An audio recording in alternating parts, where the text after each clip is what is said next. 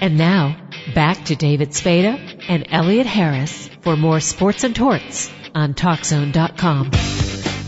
All right, and now for the second portion of the program. No bikinis involved this time. We have former Minnesota Viking and Seattle Seahawks defensive tackle John Randall, Pro Football Hall of Famer, who submitted to an interview with David Spada and myself. How did you end up at Texas A&M? It was called Texas A&M at Kingsville when I got there, but how I got there was my college coach at my junior company at the junior college. His name was Keith Waters. He was a defensive coordinator, and basically he got there. He was there, and I got there a year later, and he recruited me to junior college. He transferred for a better job at Texas A&I as a linebackers coach, and I just followed him down there. What was Kingsville like? I think, you know what, I put in the words of Tom Moore, the former offensive coordinator for the Indianapolis Colts. He went down to Texas A&I one time and said if a man had 6 months to live and he went down to Kingsville, Texas, that would be the longest 6 months of his life. So there wasn't a lot to do down there. Man, it was nothing to do but just play basketball, lift weights, and just watch the cars pass by. It's a town of about 10,000 people down in South Texas, but yeah, it wasn't nothing to do around there. So I see that you tried out for your brother's team, the Buccaneers, but they thought you were too small. Did that basically make you think maybe I should go into something else rather than football? No, you know what? Going down there, seeing my brother, going out of camp at the time, seeing my brother, basically just kind of was a way for me it was kind of like a high school moment when I went to high school, and, you know, I faced the same thing in high school. It was my brother went to high school before me, and, you know, everybody was telling me, this is where your brother did this is where your brother did that. And it just kind of reassured me that going down there wasn't the right idea for me. But so basically they did me a favor of telling me I was too small to play defensive line. And, you know, it was, well, I said, but basically I came down there and I said, I want to play defensive line. And they said, no, you're going to play linebacker like your brother. I'm going, okay, I can see where you guys are putting me in his category, but I knew in my mind I was a defensive lineman, and, you know, it just reassured to me that my decision, what I wanted to do was, you know, it was something I wanted to do, even though my brother was playing a different position. And so it didn't take long for me to make up my mind and to leave. Now, had you hoped to be drafted? Had you anticipated somebody would pick you? I thought I would. I thought I would be drafted. Coming out of small school, you don't really know what everything the teams are thinking back in the, you know, and especially in the late 80s, and you know, I didn't really know what team was thinking, but I thought I had a chance. You know, I sat around for 2 days all day, waiting for somebody to call, and hoping that someone was gonna, you know, pick me. And you know, at some point I felt embarrassed, but, you know, I just said, you know what? You know, then if it doesn't happen, it doesn't happen. What was your first contract with the Vikings worth when you were an undrafted free agent? My first contract was about $50,000, and before taxes, they gave me like a $5,000 signing bonus, which is basically $3,000, and you know, $30,000 after taxes. But the money wasn't all about money. It was just being able to make it. That's because I knew in the back of my mind that I wanted to give it a try, because I said to myself, if I don't try this, I will regret this for the rest of my life. And there's a few things in life that I've said that to myself, and this was one of the things I said, you know what? Starting today, I'm going to change. I'm not going to be that kid who grew up in a town of 150 people and just the backwoods. I'm going to be a guy that's all of a sudden says, you know what? I'm going to stand for something, and I'm going to say that, you know what? at least I tried out. How difficult was that transition as an undrafted free agent? You know, you're not coming in with a big contract. You're not coming in with a lot of expectation. Oh, yeah, that was a huge transition because, here I am, a year ago, I'm watching some of these guys on TV. Now these guys played on television. These guys played at schools with their names on the back of their jerseys. And I'm a Division II player coming into this big place, not a draft ticket, but as basically a free agent. And some of these guys went to the same schools, and I almost felt as if I was going to a new school for the first day, and I just felt completely out of place. But I knew one place that I kind of felt everybody had an even shot was on the football field because, I've kind of faced that by going to a junior college, then also going to Texas A&I, that I felt out of place at those two places, but the one place that I felt comfortable at was on the football field because it didn't matter where you came from or who you were, but your athletic ability and your talents would give you a better chance of playing, or it didn't matter where you came from. It was just about who you were on the football field. And then the defensive line with the Vikings was pretty good when you joined them. You had Henry Thomas? Yeah, well, I got there. We had Keith Millard, the defensive tackle, Henry Thomas, nose guard, Chris Dolan, defensive end. You had Al Noga, and these guys sit around each other like that. They've been knowing each other for like 10 years. So here I am again, and but at least one thing I thought when I looked at coming to Minnesota, and I looked at the guy's weight, Al Noga was like 6 foot tall. Henry Thomas was like 6'2". Dobin was 6'5", and I think. No, Keith Millard was like 6'6", but I thought, you know what? And the average weight was about 260, and I said to myself, you know what? I can at least kind of fit in with these guys' weight, but when I got there, after being there and seeing these guys, I just knew I had a long way to go. Now, in 93, you have 12.5 sacks. You make the Pro Bowl. At that point, do you say, I think I'm as good as anybody else playing this game? For what I thought, I see things differently than most people do. Most people sit around and look at the accolades and say, I accomplished this, I accomplished that. I was looking at it as, at the end of 93, I was looking forward to 94. Because at that point, I wanted to prove that I was the best defensive tackle that was in the league. I wanted to prove that. So every year, I wasn't looking back. I was just looking forward. So 94, I was looking at 94 and saying to myself, what can I improve on from 93 to make 94 even better? And that's the way I saw it. And, with John Turling and our defensive line coach, he and I thought similar about we always got to look forward to getting better because, the guys that are in the room in 1993, all those same guys are not going to be there in 94. So that was kind of how I was looking at things. I think you had more trouble in practice going up against the Randall McDaniels and the Gary Zimmermans than you did going against some of those NFC opponents at that time because your line was better than all theirs. No, you know what? That's probably true because in practice, all I did was go against Randall, and then double teams were going against Randall and Gary, and it really, in practice, because my mindset was, if you can't do it in practice, there's no way in hell you can do it in a game. And it was kind of like my mama had taught me this saying that, responsibility starts at home.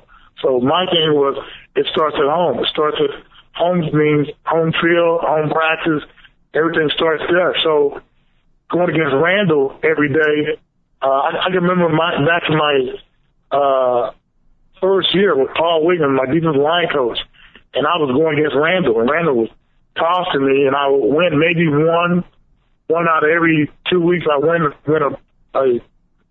a drill against Randall, and Paul Wiggins came to me and said, "What are you doing? Why are you going against Randall?" And I said, "He makes me better." He goes, "But you're not beating him." So he tells me to go against one of these other guys, and I do, and I just clobber one. I mean, I just take these guys, and I'm just tossing to the side, left and right, and Paul Wiggins comes back over and goes, go back to going against Randall McDaniel.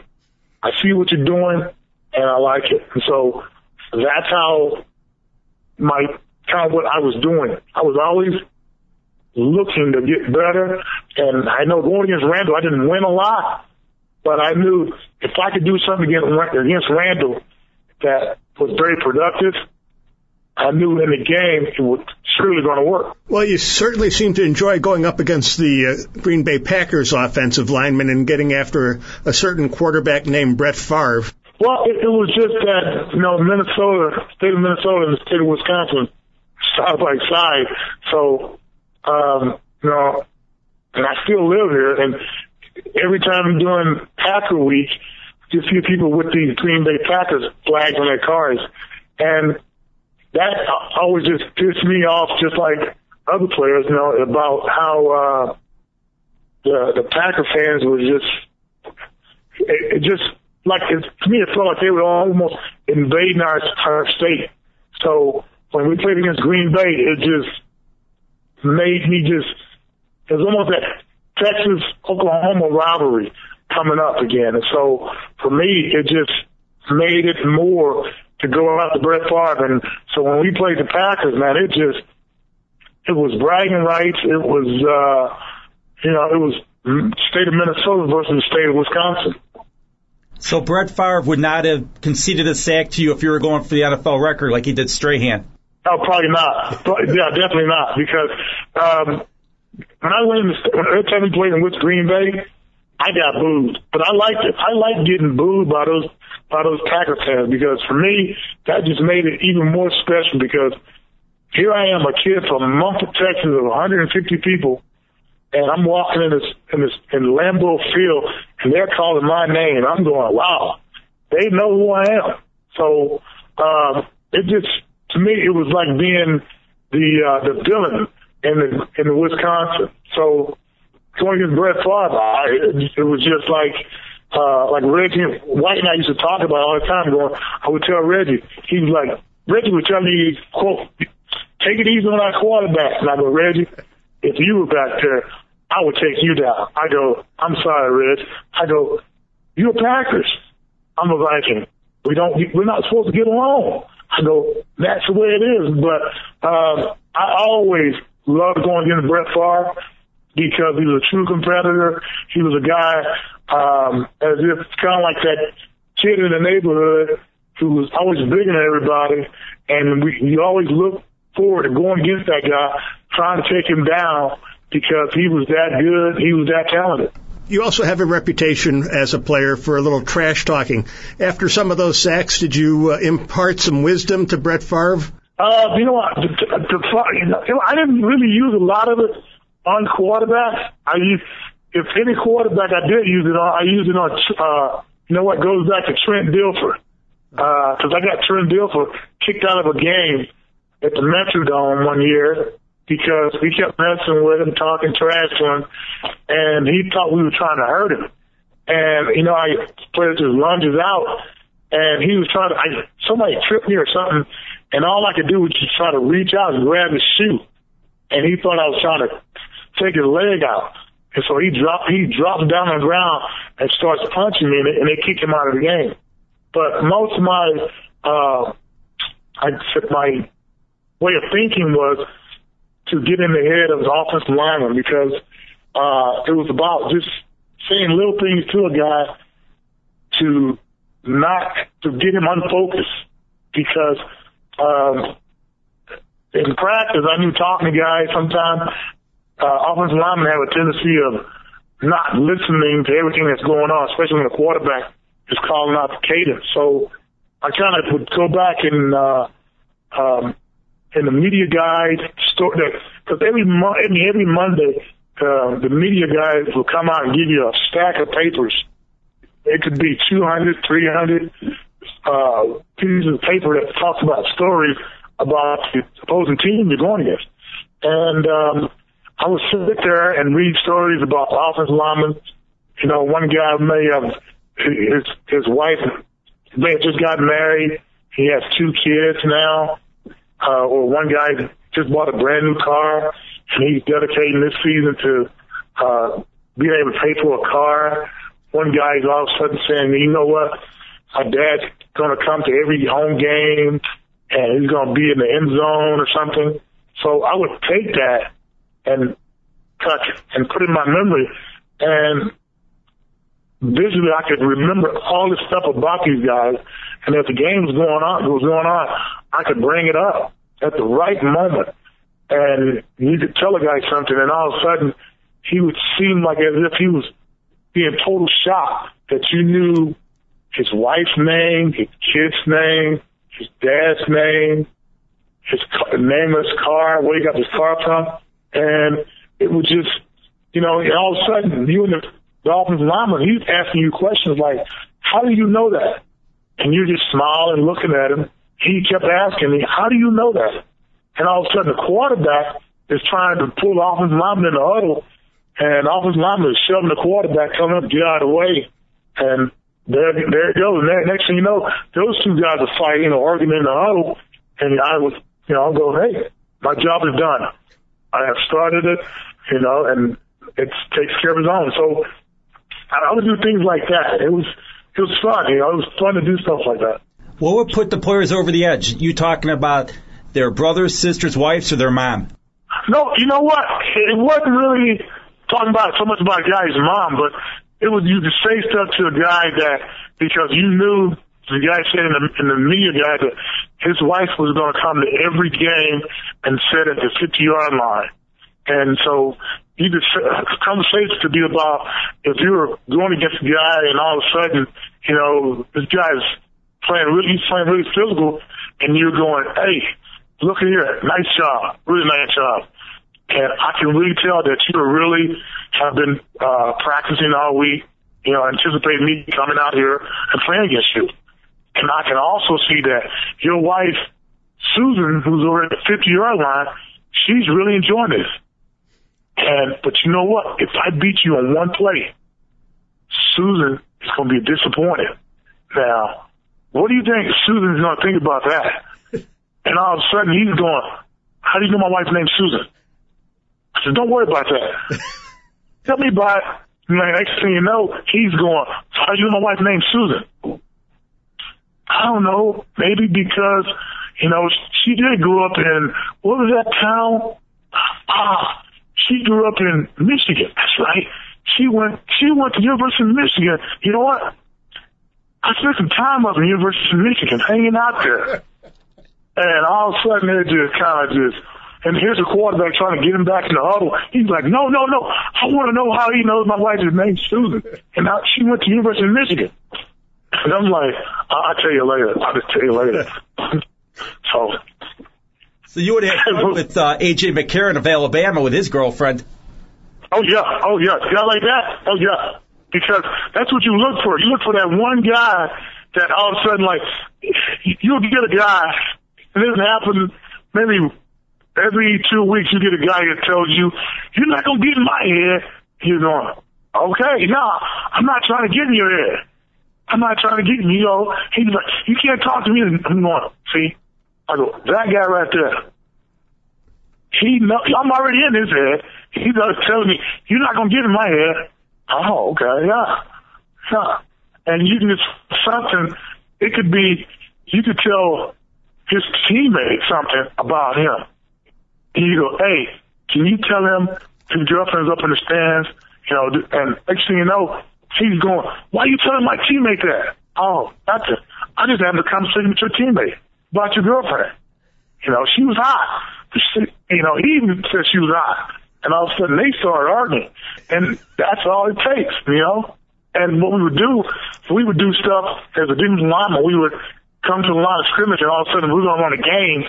we would have a game named after, say, the quarterback's girlfriend, you know? And we all of a sudden were like, hey, you know what? We're all going to go over Susan's house tonight. We're going to go see Susan. And he's like, why you keep highlighting my girl? Oh, dude, we really like Susan, you know? And it would just be little games and stuff we would run, and it was just get the guys pissed off. Quarterback sometimes, you know, wouldn't want to give up a sack, and he'd just throw the ball, throw an interception. He'd like, I didn't give you a sack. I'm like, no, you didn't. But you did get us an interception, so thank you anyway. So. Who talked more trash, you or Chris Carter? You know what? God, I think Chris and I are probably pretty much tied. But maybe, you know what? I think Chris did a lot more than I did because Chris, you know, being a defensive lineman, you kind of get exhausted from all the running around and stuff. And the receivers, you know, you're in a better position to talk trash because, you know, it's on the quarterback throwing you the ball. And for us, it's like, I think it's hard to get a sack than just someone to throw you a pass. So, I think Chris was better than I was. Now you had one career interception. You remember that play? Yep, that was against San Francisco. What happened? It was an offensive lineman named who caught me because my buddy Eddie McDaniel was trying to tell me toss him the ball. He's like, I told you to toss me the ball, and I went, dude, listen, this is my first interception, and you want me to toss the ball to you? I go, no. I go, I don't get many of these, so I'm not gonna toss this. But yeah, I got ran down. And I felt like I was going in slow motion when I caught the ball. I caught the ball, I felt like I was in quicksand. It was the most unusual thing in the world. I see you pissed off the people eating tasty animals there with your commercial with chasing the chicken with the Favre jersey on. Oh yeah, Peter. Yeah, that's one group of people that you gotta be careful when you mess with Peter. I pissed him off to my commercial when we even wrote them a letter telling them that no chickens were harmed in this commercial, and that still didn't do any good. Whose idea was the commercial? That was Nike's idea, and it was kind of like that Rocky thing, you know, where they went through the Rocky stuff, and we did that out in Hollywood, California, and the funny thing about doing a commercial was we couldn't get the chickens to move. It wouldn't run. So I think I spent at least an hour and a half just trying to make them, you know, picking one up, trying to chase one, and all of a sudden have one run. And, but yeah, we spent a lot of time trying to get those chickens to run. I mean, it was, I think those chickens were all like, just pet chickens or something. Oh, I thought it might have been for Chick-fil-A. Speaking of running, who was the best running back you went up against? Oh, that was Barry Sanders. Because everybody, when you play Detroit, so Monday night or Monday morning was the day you went in to watch the film review. So everybody on Monday would say, you hope you didn't make Barry's highlight tape, because there were several guys that you would see on the tape. You know, you'd have a guy completely do a 360 trying to keep up with Barry, and for us, it was like watching him on AstroTurf, man. He was just like, you know, we playing him in Minneapolis, AstroTurf.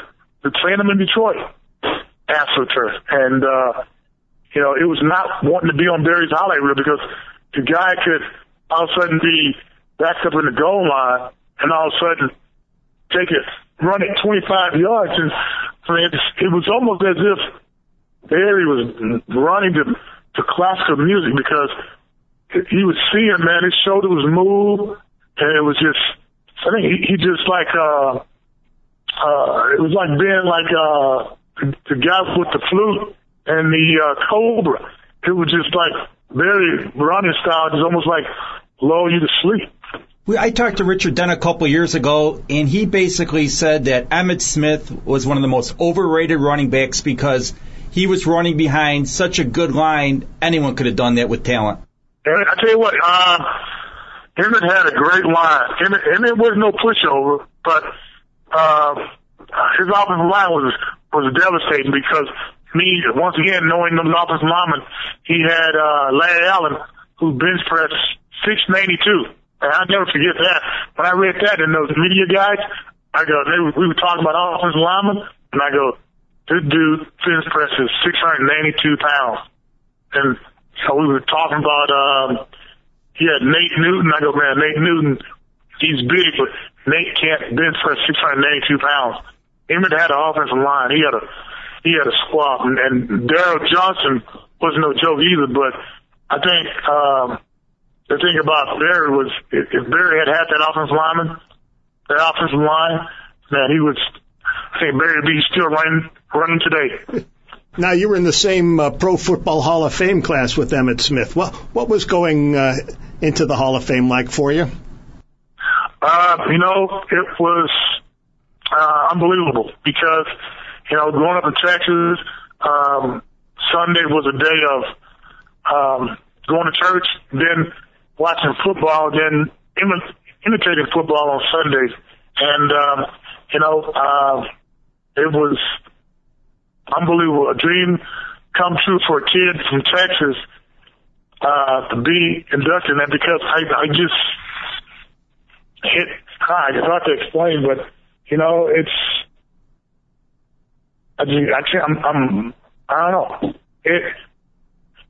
don't know. It's unbelievable because I have found myself around my childhood heroes. And, every year when I go back now, most of the guys, the older guys, sit up front and talk about old times. And I sit there, I find myself sitting out there with, Roger Staubach, Dick Butkus, and, and Earl Campbell and those guys.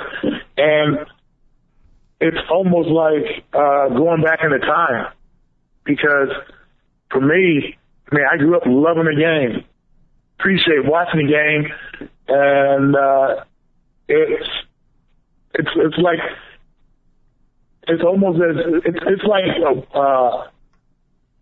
when a person goes back to Disney World and they're walking around and looking at it and they're going, oh my God. To me, being around those guys is almost the same thing, because they're all, you're sitting over there and it's like being on the teacups, and all of a sudden they're still there. And I was sitting there last year with Franco Harris, John Madden, and Lynn Swan, and these guys were talking about the Immaculate Reception. They're sitting there talking about it. And, it's like going back in time in the history. And me being a history guy, I am fascinated with history. And to go back to Canton and sit around with these guys it's like a childhood dream. Did you needle your buddy Dolman at all, that you made the Hall of Fame before he did? You know what? I didn't tease Doe, because I think Doe already knows that, because Doe taught me a lot my rookie year. He taught me about how to respect the game, how to be a professional, and he was almost like my big brother on the football field, because he just taught me so much, and just I have so much respect for Doe.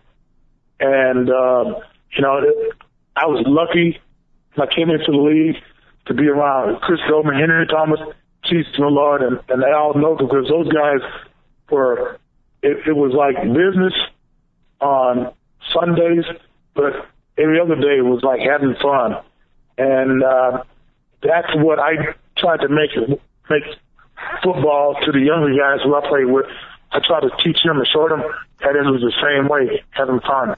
What was it like leaving Minnesota for Seattle?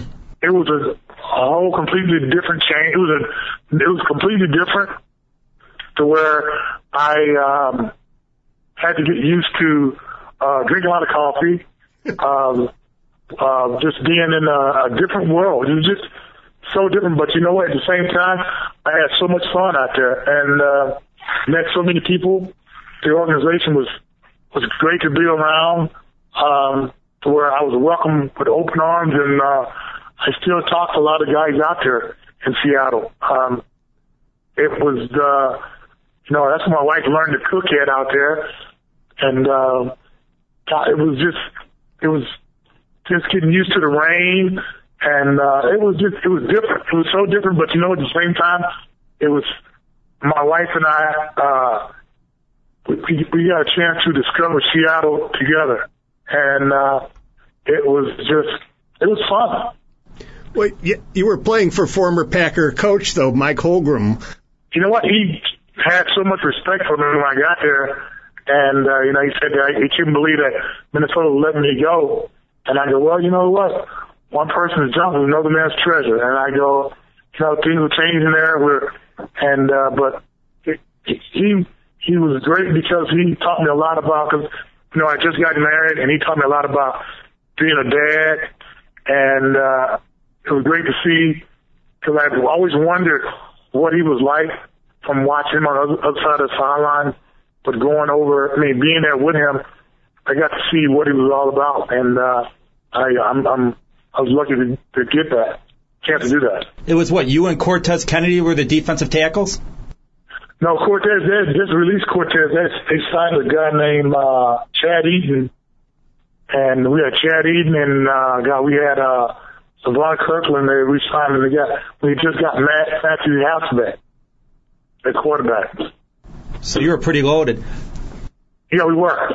We were a loaded team, but I think what was the unusual thing was the team wasn't really used to winning.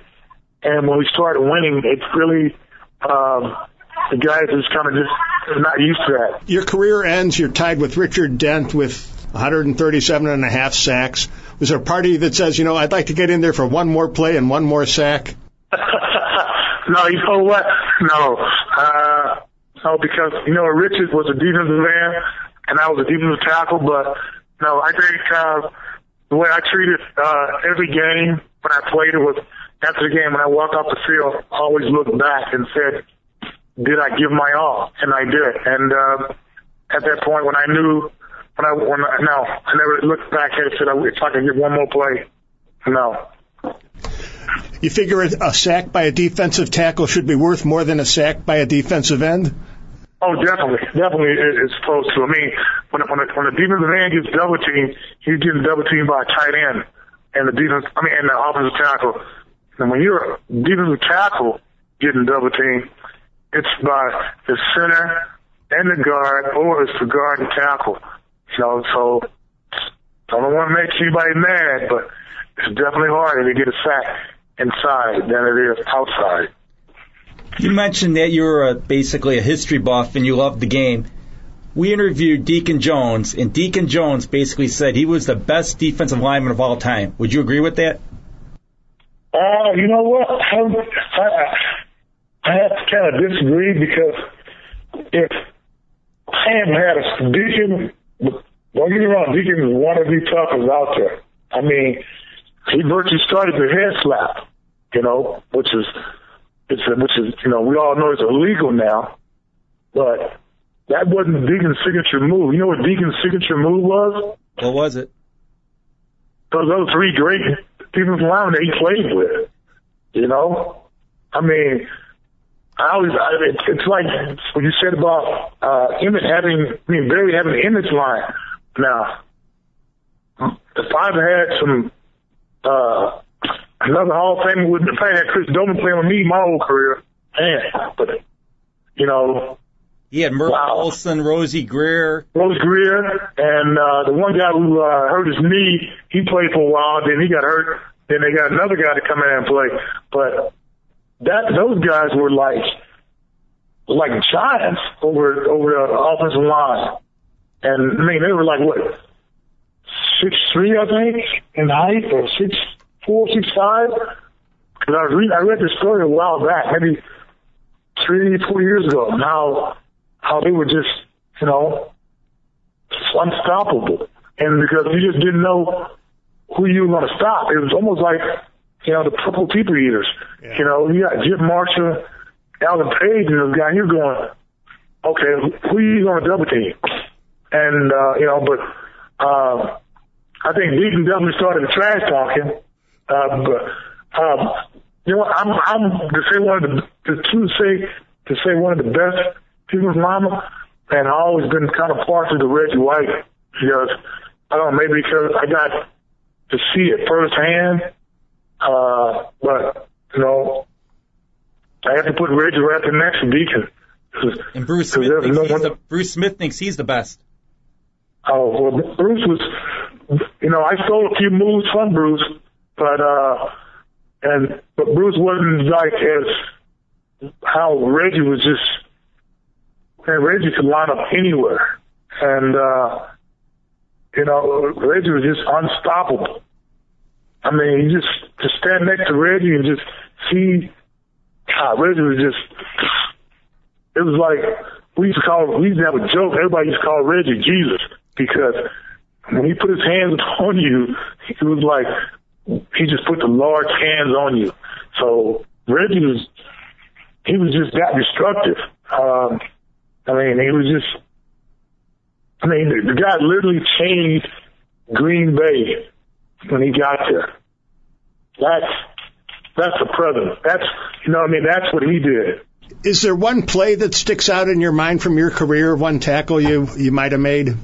Oh, yeah. Actually, I got several, but one of the biggest one was when I went against Kevin Gogan playing against the Raiders, and Gogan was like, what did he do, 6'8", and I'm only 6'1", and I bull rushed him, and he fell back on his heels and fell to the ground, and I got a sack over him, and I think that was the first one that wrecked me that Gogan had ever given up. And, you know, I actually got it, because I got two sacks, one over Kevin Gogan, and the other one was over, the other guard from the Raiders. So it was back-to-back sacks. You know what I feel bad about is that Herschel Walker started in USFL, because if he would have been in the NFL his whole career, I think he would have been a Hall of Famer. Yeah, I think so too. Herschel, I got a chance to play with Herschel my rookie year, and the dude was just, we call it freakish body stuff. I mean, he was doing a bunch of, 500 sit-ups, push-ups. The guy was pretty talented. And, but, you know, yeah, I wondered too what if he would have played his whole career in the NFL. Okay. That wraps up another show. Thank you to John Randall, Pro Football Hall of Famer. Also, Chrissy Clausen and Karen Pellini of Team Fab. Tune in again next week. Hopefully David will be back in studio. I'd like to thank our executive producer, Dave Olson. A reminder, you are listening to Sports and Torts on TalkZone.com. See you next time.